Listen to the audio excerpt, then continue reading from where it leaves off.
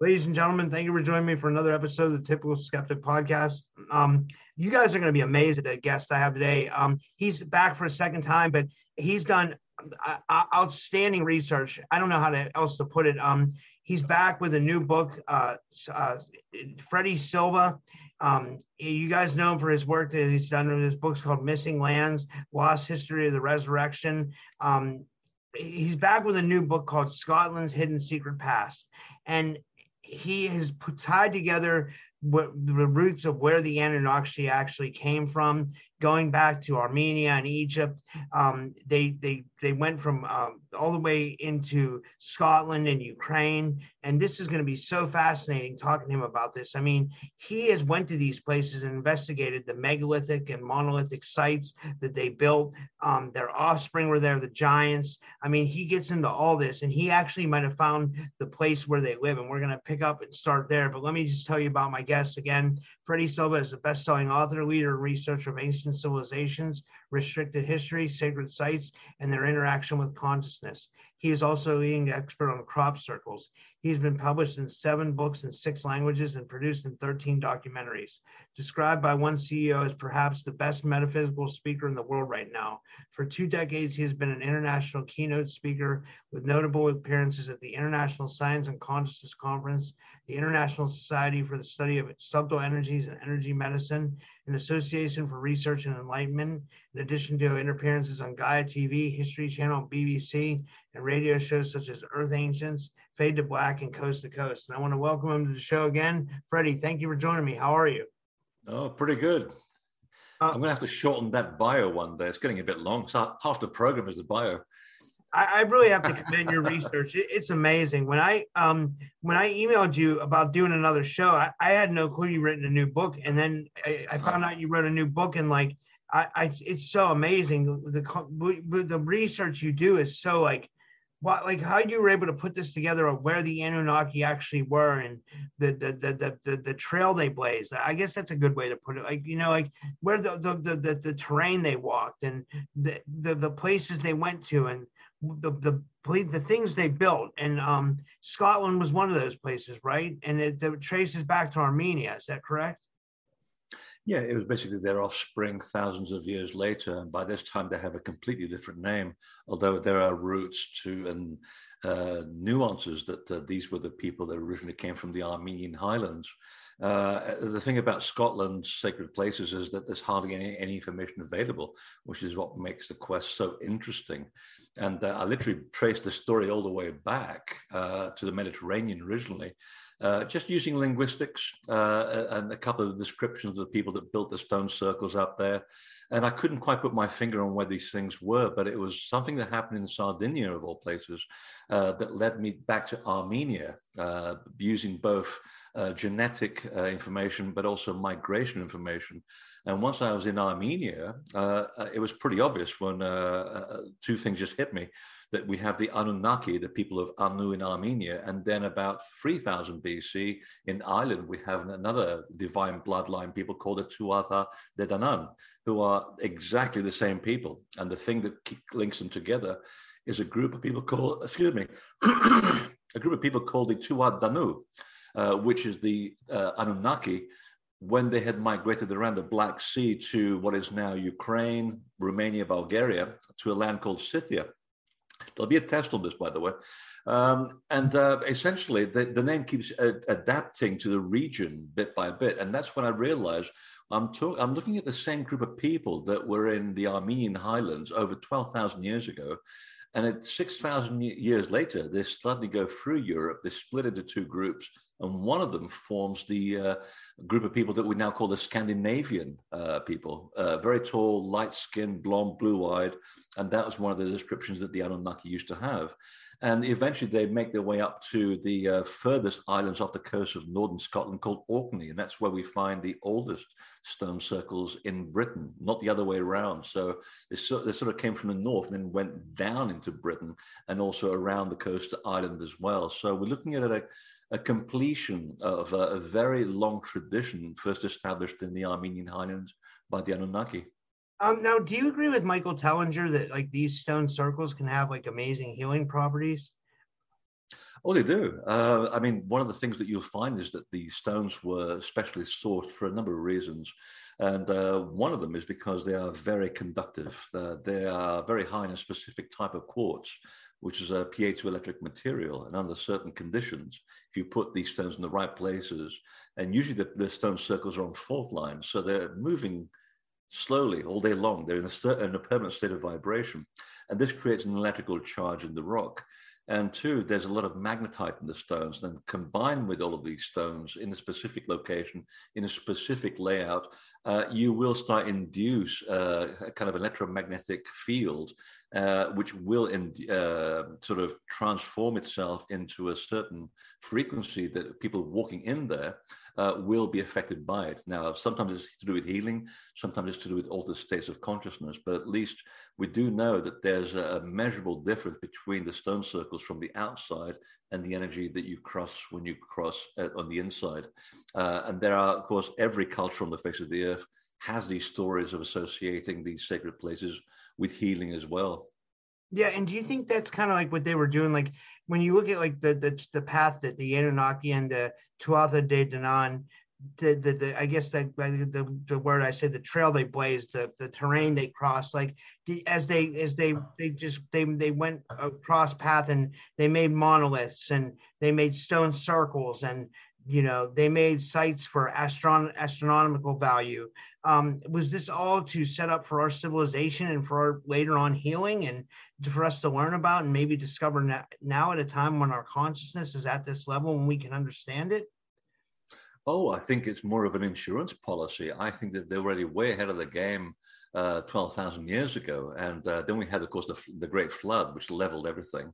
And most of them drowned. The Egyptians made the point about this. In fact, the Egyptians called them the Shining Ones, the followers of Horus, the same people. And they describe them exactly in the same way. And there is a genetic link between the Egyptian and the Armenian culture too, which we now know by the DNA haplogroups. But what they were trying to do, they were trying to rebuild their former, again, quote the Egyptians, they were rebuilding the former world of the gods that had been destroyed by the Great Flood. So they were trying to carry on in a world that was much changed geographically and geologically and also climatically after the flood. But having sort of stood back and look at all of what they did and all the people that have associated them around the world were doing, using big megaliths to create what you and I could easily do with tree trunks or twigs. You didn't need to go to the trouble of having 400-ton rocks to achieve this effect. The association seems to be the connection is that they left us this kind of insurance policy because these sites were meant to last a long time. And now, and you made the point very correctly, that we're in the middle of huge changes and we kind of lost our way in terms of our connection to the natural world. These are the places where you go to remind yourself of how things are supposed to be and how they're supposed to work in balance. So here in the stone circles, for example, we can understand mathematics, we can understand the ratios of the earth, we can find ourselves in terms of personal attunement. We can also connect to another level of consciousness if you are of that kind of understanding and you allow yourself to progress through different dimensions at these sites.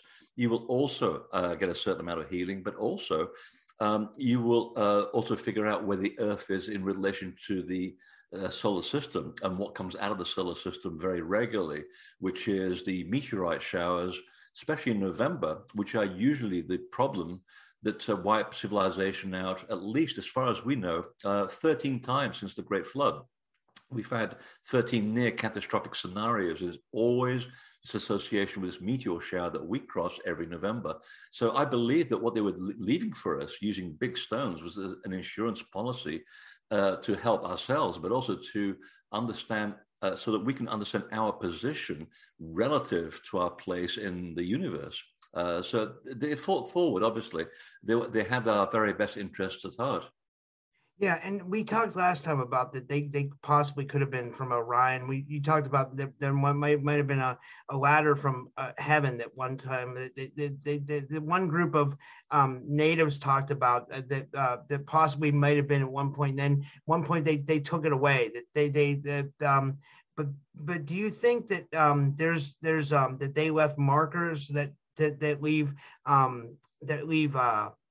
homage to Orion, or you know what I'm saying? That leave that leave you know what I mean? That leave clues to Orion. Well, there was in the previous book that I wrote, I kind of pointed this out as well, that there were many mentions through indigenous people that they'd kind of helped humanity survive the flood, or what survivors came out of the flood. The gods didn't do too well through the flood either, but it was their charge to help the surviving humans kind of get back on their feet. And then they said they withdrew the ladder to heaven. And I suspect now that we've come, half a circle back to where we were 12,000 years ago, that the idea was that we had to look after ourselves. We were given the accoutrements of civilization, and now it's up to us to figure out our own progress in terms of civilization. And I think we're getting there. It's a slow progress, but I think that this is what the whole purpose was, to not rely on outside help, but to help ourselves, given what we're given. And I think, and now looking at where we are climatically, for example, I find that we are about to relive in the next 2 decades exactly what was going on 11,000 years ago. But this time, instead of requiring outside help, we're now going to be helping ourselves to maybe overcome and even alter the outcome or the potential outcome of what's headed towards us. So I think that's what the kind of plan was all along, that we would have to find a way to become very self-determined rather than relying on somebody else who's much more advanced in order to get through life. Otherwise, what would be the purpose of living and being born here if we're always asking for help from somebody else? There's other great researchers like yourself, like a couple other Anunnaki researchers, Matthew LaCroix and Billy Carson. I follow, and they follow like the weather patterns and solar changes and stuff, and they follow past cataclysms too. And I don't know how they feel about it, but do you feel like something? But I think they've mentioned stuff before that we could be we could be in line. They haven't said it necessarily, but everybody has mentioned that we could be in line for what Zecharia Sitchin eventually said, that like something could come every 3,600 years, but it's not Nibiru or Planet X. It's like you just said, it could be some kind of cataclysm, right? Oh, absolutely. And unfortunately, Sitchin also made up a lot of his material. We know that for a fact. Not to say that we should throw everything out that Sitchin did. I mean, he did put us in a situation where we were able to look at this information from a completely different point of view, but he did sort of force a lot of the facts to fit the theory, which is what you shouldn't be doing. So you've got to give him credit for having started the conversation in the first place. But now if you bring in people like Robert Schoch, who have been looking at cataclysmic events using solar flares alone, it is quite clear that we go through a very regular process. I mean, in 2500 BC, a massive flare hit the Earth, completely destroyed the entire Chinese Navy, and it was felt down in New Zealand. I have a story from the people who live there called the Waitaha, who hardly anyone's ever heard of, probably the indigenous people of New Zealand back then. And they said that these flares came out of the sky and literally burnt the whole of the country. They had to go and hide in caves. And you hear these stories again and again and again. So what the ancestors were trying to tell us is that always be observant of the sky. We built these temples to obsessively look at the position of where things are in the sky, and specifically comets. They felt that those were the biggest problematic things, and in fact, they called them the vile stars back in the days. Nothing good ever came out of comets, and the idea was to be prepared. You know that the Earth is going to be going through space, and space is a very chaotic place. And once in a while, the Earth is in the wrong place at the wrong time, whether it's from large incoming projectiles or solar flares, which, if you happen to be on the wrong side of the sun, you're going to get burned. And that happens quite regularly too. So I think that was part of the parcel of this sort of this technology, was to make sure that we understood our position in the bigger scheme of things so that we would prepare for the next one.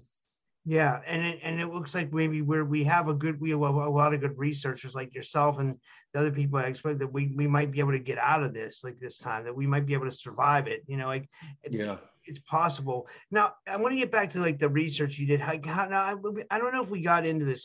What were the genetic markers that kind of pointed everything back to Armenia, Egypt, like because it wasn't Sumer. Everybody thinks the Anunnaki are from Sumer, but you said it's older than that. You mentioned that they go back to Armenia, and then you even said there's Sumerian writing around Ukraine, which I thought was interesting. It's older than Sumerian, right? Or is that how or did I butcher that?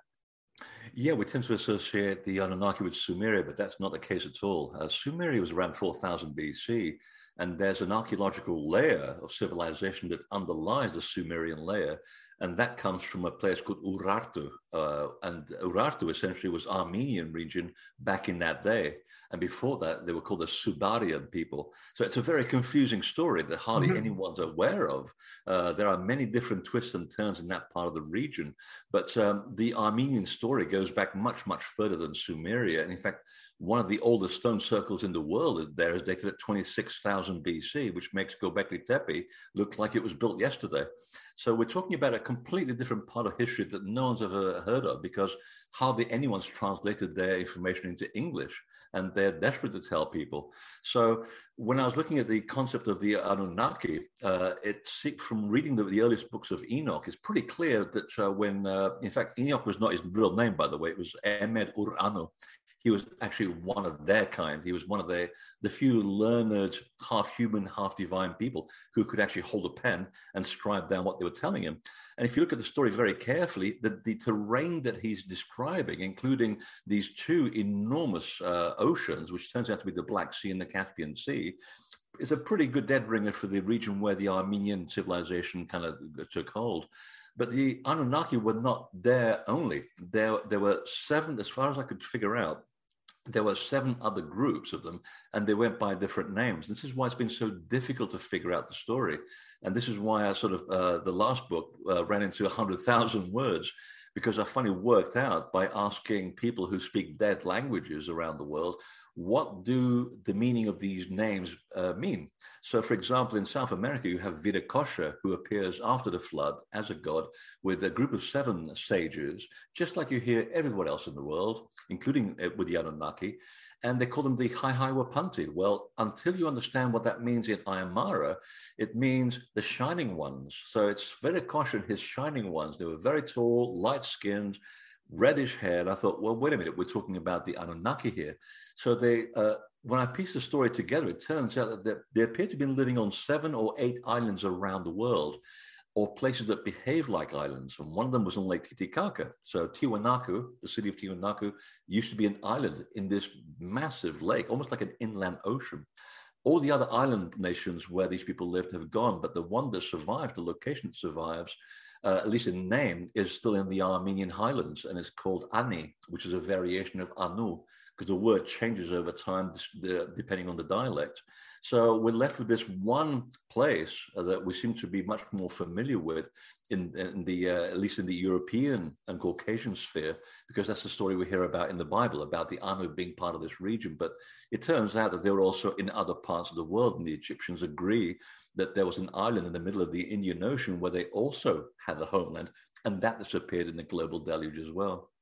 Like, would that be considered like what the Indus Valley? Like, I'm not sure about the Indus Valley and how it fits. It seems to be part of another story, which is developing. In Indian mythology is very confusing. If you ever try to tear it apart, and I think Graham Hancock has done a fairly good, he's made good progress at trying to decipher it, but it's still a headache because it's a language that it's hard to understand because of the way it's written and the metaphor that it uses. But the only connection that I can find there to this story is the people of Aru. Which is, again, they describe them as being very tall, light-skinned and red-headed with green eyes. And that seems to be a typical description of the Anunnaki as well. So they may have been in the Indus Valley too, but it's an ongoing sort of development. I still don't have enough information to sort of make a clear judgment on this. Well, I remember I'd have to go back in my videos. I did a video one time on a video on the Anunnaki in the Indus Valley. But what one tablet is Enki in the New World Order. It's not the New World Order. Enki in the World Order, where he's talking to Inanna, and somebody told me that he mentions an Indian city in that tablet, and supposedly that would make sense because supposedly Inanna had, if you look at different researches, Inanna had designation over the Indus Valley. Supposedly, I mean, this is just all by word of mouth.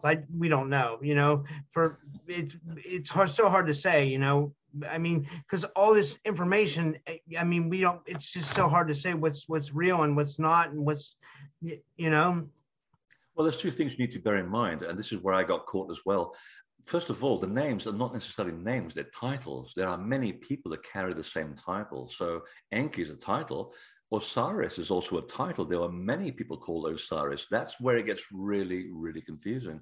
So once we're talking about Enki in the 4000 BC era, well, you're already 6,000 years away from the real guy called Enki that was one of the Anunnaki. So, and also because the stories get written down, they get destroyed, and then they get rewritten.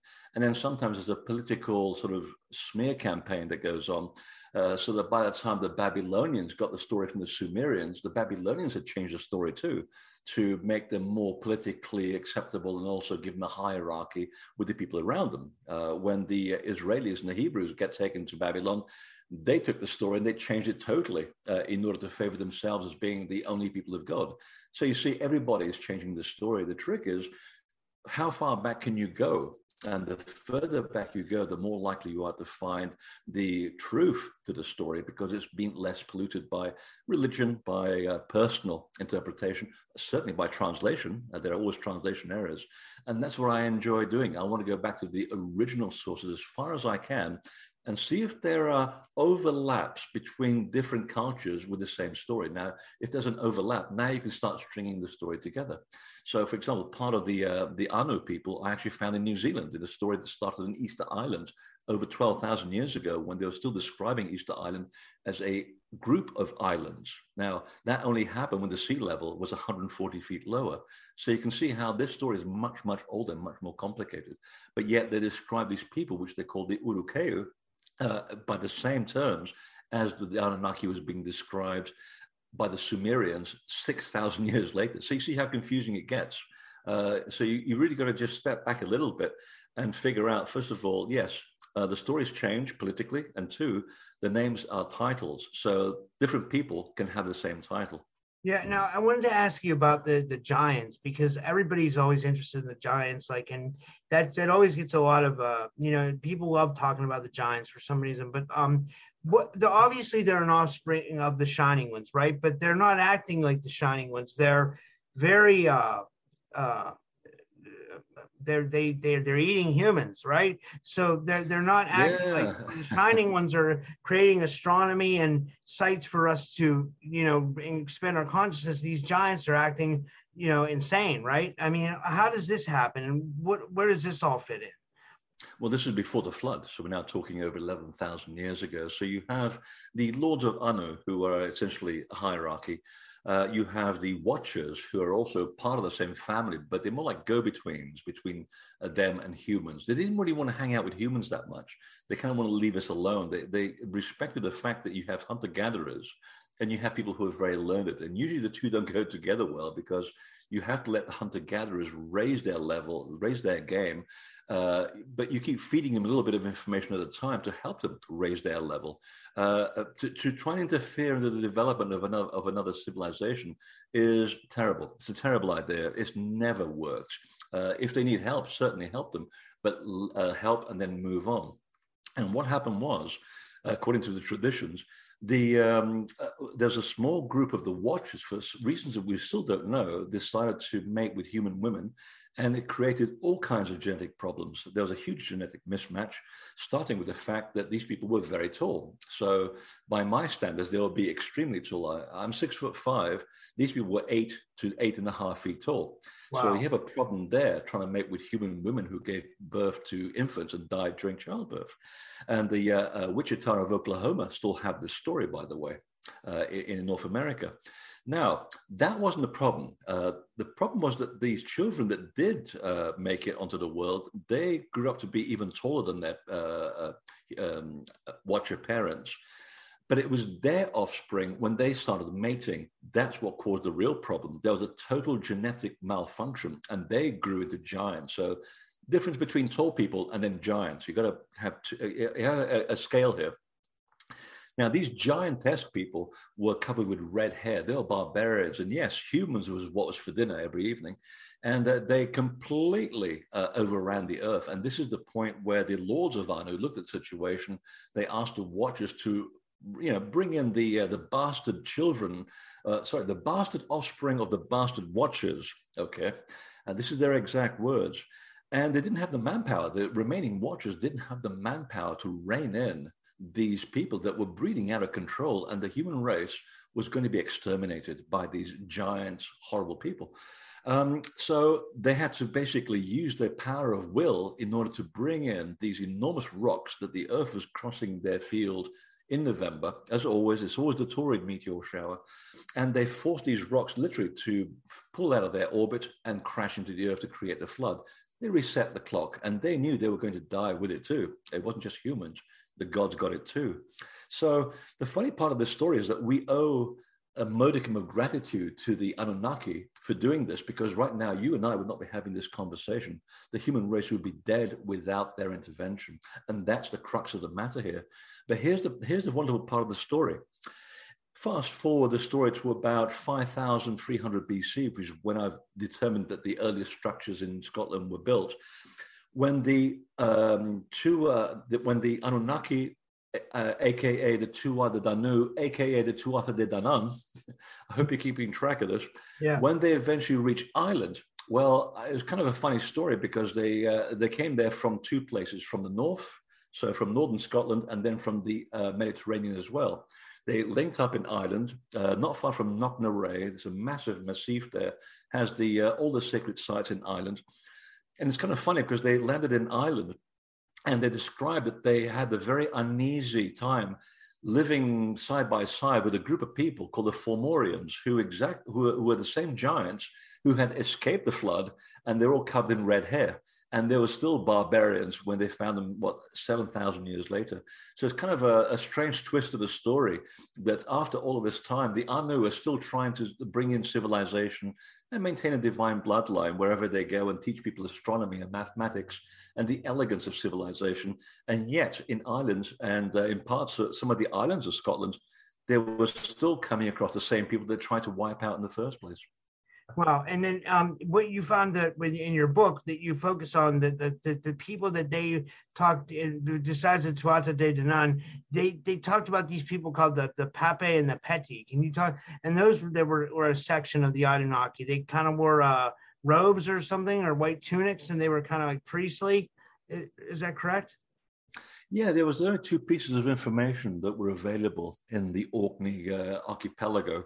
We have the biggest stone circles in Britain.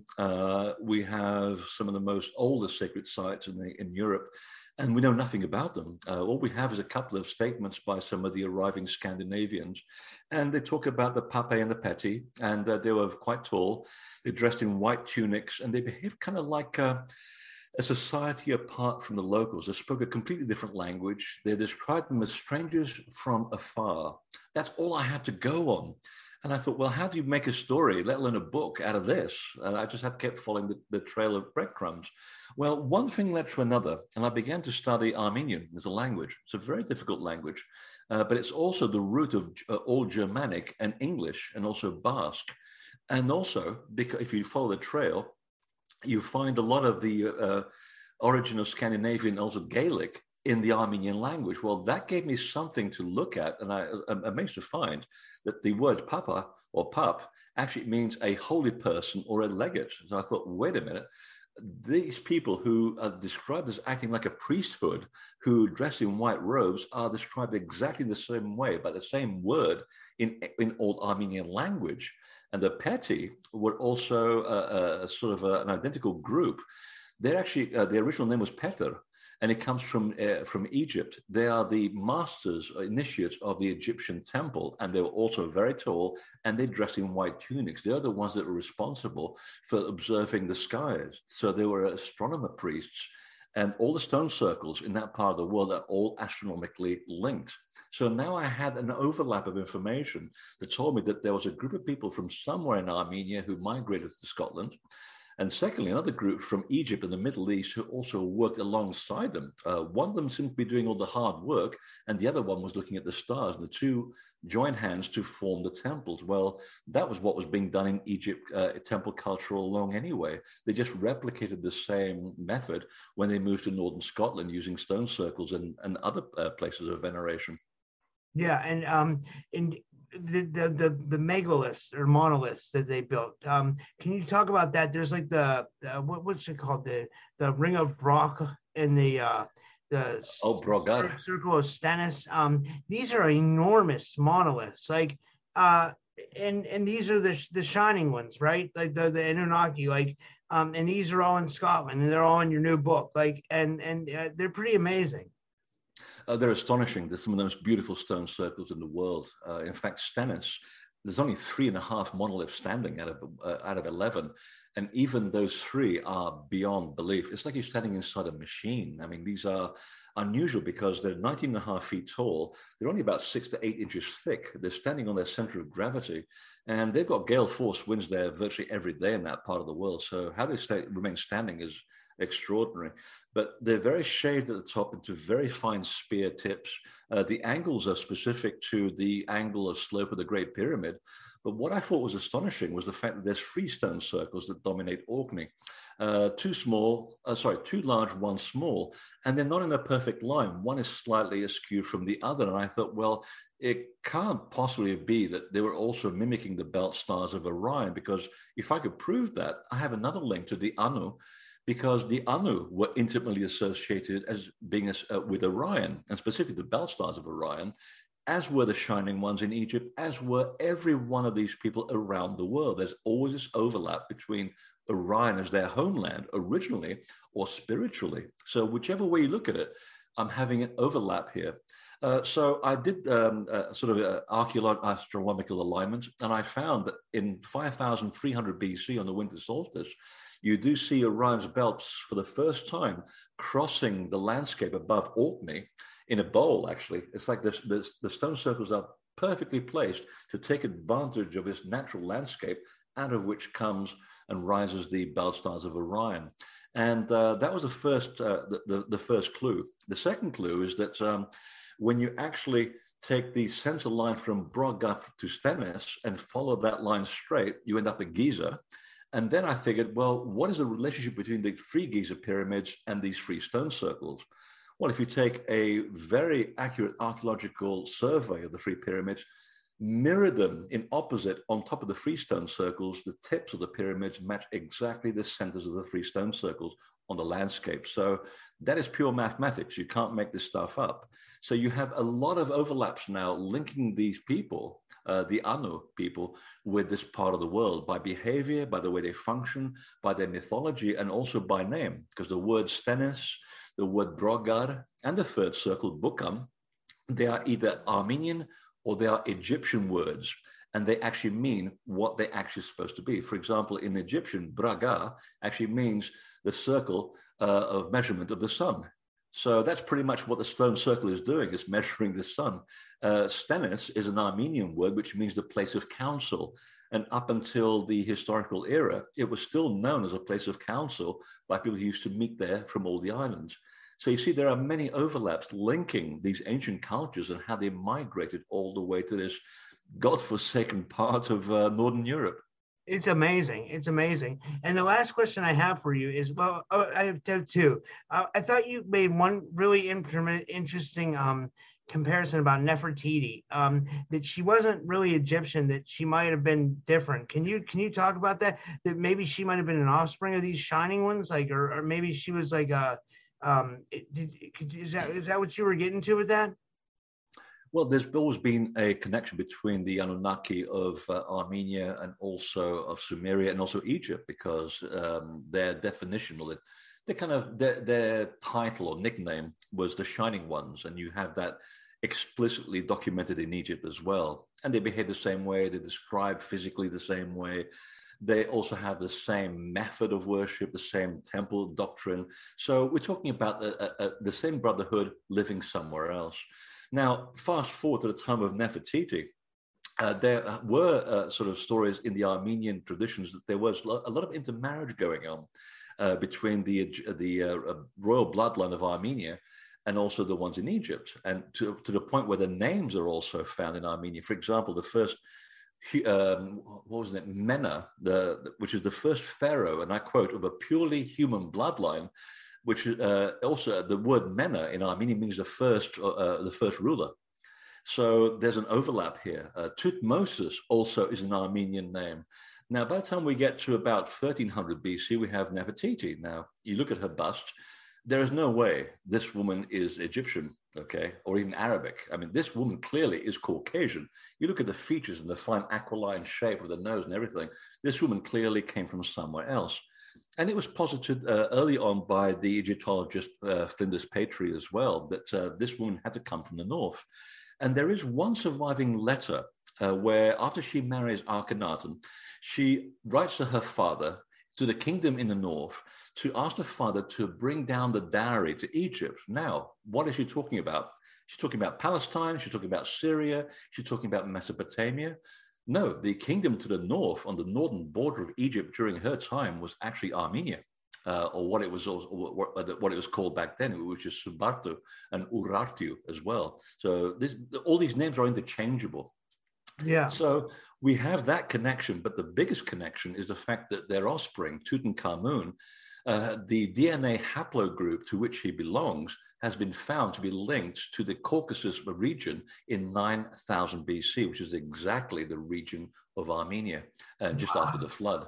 So we now have a genetic trail as well that links all this together. And from there, once Tutankhamun I'm going to say this out loud, he was murdered quite clearly. Now, Smenkhare takes the throne briefly.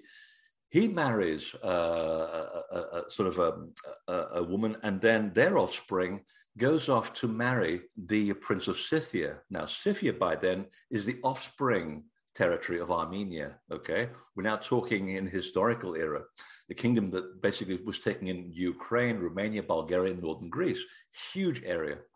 And she marries the prince of Scythia called Niul, and their offspring eventually ends up being the bloodline in Ireland, and she is given the throne to rule over people, the authority to rule over people in Ireland, and then she becomes the first ruler of the people of Scotland, and her title was Scota, which means the ruler of the people, and that's where we get the name Scotland from.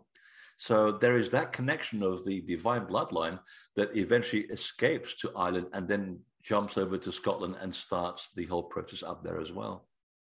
Wow, this is amazing. This is amazing. Well, it's good fun, isn't it? Yeah, it really is. It really is. It's so fun talking about like how all these cultures link, and it's so cool to finally start putting it like all together, and like it's fun to know like how it all started. Like it's really cool to get answers. Like, you know, yeah. Like, I mean, it was nothing. I mean, I've gone to Scotland so many times, and I keep making notes and figuring out, well, where did this come from? And I mean, we have conical towers in Scotland. No one knows where they came from. And it was only when I went to Sardinia and found the same towers there that had been there for at least 3,000 to 4,000 years before, was I able to make the connection that there was a group of people that moved from the Mediterranean all the way up to northern Scotland, because even the archaeologists, for once, they can't explain how these towers appeared in Scotland. They're completely anomalous. No one builds stuff like that unless you're in Sardinia. Well, the Sardinian people to this very day have one of the highest rates of haplogroups in their DNA that come from the Armenian highlands as well. And they were there since at least 8,000 BC. So there's another group. This is also part of the story. As I said originally, when the Armenian people and the Anu people moved around the Black Sea, and they gave the name to the biggest river in the region called the Danube, by the way, the tall blonde, blue-haired people moved north and gave the genetic imprint that we became known as Scandinavian. The other group went through the Mediterranean. They were the red-haired, green-eyed people that then went south around Portugal to the Basque region, and eventually they show up in Ireland. So the idea of Irish people, indigenous people being red-haired and all that, well, that comes all the way back to Sardinia and eventually back to Armenia as well. So you see, like, the story really, it splits in the middle of the Black Sea, and then it goes around Europe and finishes off in northwestern Europe. So it's a very, very long tradition. And what's fun about it is that there was hardly any information on this. I literally just pieced this together from fragments and trying to link things from different parts of the world. So sometimes when you have to look at the answer to a specific location, you have to travel 5,000 miles over here to find out how we got over there. Well, this is, it's amazing information. It really is. Like I don't even know what to say. I'm like lost for words. It's just like it's groundbreaking information. It really is. Like it really is. Because I had no idea either. I hope you get the recognition you deserve for it, because I feel like you deserve a lot of recognition for this. I really like you deserve, to be honored for this, because it's really excellent information, and finding out where these people that like started our civilization and gave us the ability to become something, and this takes out the idea of if we were genetically manipulated. What are your thoughts on that? Do you think that never happened? Like, do you think that we were just humans, like that? Because my only thing on that is like, what describes the huge brain increase? You know what I mean? Like, we have in our evolution, we have a huge brain. Our brain just doubles in size, and all of a sudden we're just like able to. So it looks like almost like alien intervention at some point. What do you think? Oh, I don't really buy the alien intervention at all. I think it's much more local than that. And I'll tell you why, because it would defeat the purpose of the law of non-intervention, known to Star Trek fans as the Prime Directive, because that's where Gene Roddenberry got that information from. Yeah. It's you are not allowed to intercede in the development of another race. Now, was there manipulation genetically? No, I think that there was, just not by the people we think did it. I think if you look very carefully at the Egyptian surviving documents, and also some of the ones from India and the Middle East, you get a sense that after the flood, there weren't many people around. Now, you have one group of people who are obviously quite developed, and they're genetically mismatched. They had elongated skulls, they're much taller. And then you got the human hunter-gatherers who are very, very different. Now, that's going to cause problems, but they have to breed in order to keep surviving. Otherwise, you're not going to make it. You're running out of people. So it seems that the first experiments, the first trials at mating did not work out too well. There were all kinds of problems. And yes, there were also people who, just like, mad scientists, also did some really stupid things. And it's quite suggested that some of the fallen watchers, like I said, it's a small group of mischief makers. You can't lump all the watchers together, by the way. There were a small group of them that appeared to have done some really stupid things, which led to the ire of the Anunnaki lords. They said, well, look, you shouldn't be doing this. This is perverting the course of nature. We need to stick you in a big cave, hang you upside down in a field of magma and let you disappear. And they actually did that. There was a real penal colony up in the mountains. But if you follow the trajectory of the fact that you have to maintain a kind of genetic line going in order to succeed in repopulating the earth, I think that there was a lot of trial and error that was going on, because the Egyptians quite clearly state that a certain time after the flood, there was a group of half human, half divine people who were looking after the throne of Egypt. Well, that to me suggests that they did succeed at some point in intermarrying certain women, and their offspring obviously survived. The Egyptians are also very clear in saying that when they asked humans to take over the throne, sometimes it worked and sometimes it didn't. And when it didn't, they would remove them from the throne. One of the shining ones would take over until they could find another human who was responsible enough to carry on in their stead, because they didn't want to govern. They wanted humans to find their own direction. They didn't want to get involved. So this is where you finally end up in 3000 BC with that wonderful phrase, the pharaoh Mena the first human of a purely human bloodline, which means that by then the intermarriage process had succeeded, and the divine bloodline was being diluted again and again and again. But metaphorically and symbolically, what stayed with us was the concept of the ruler, the solar hero.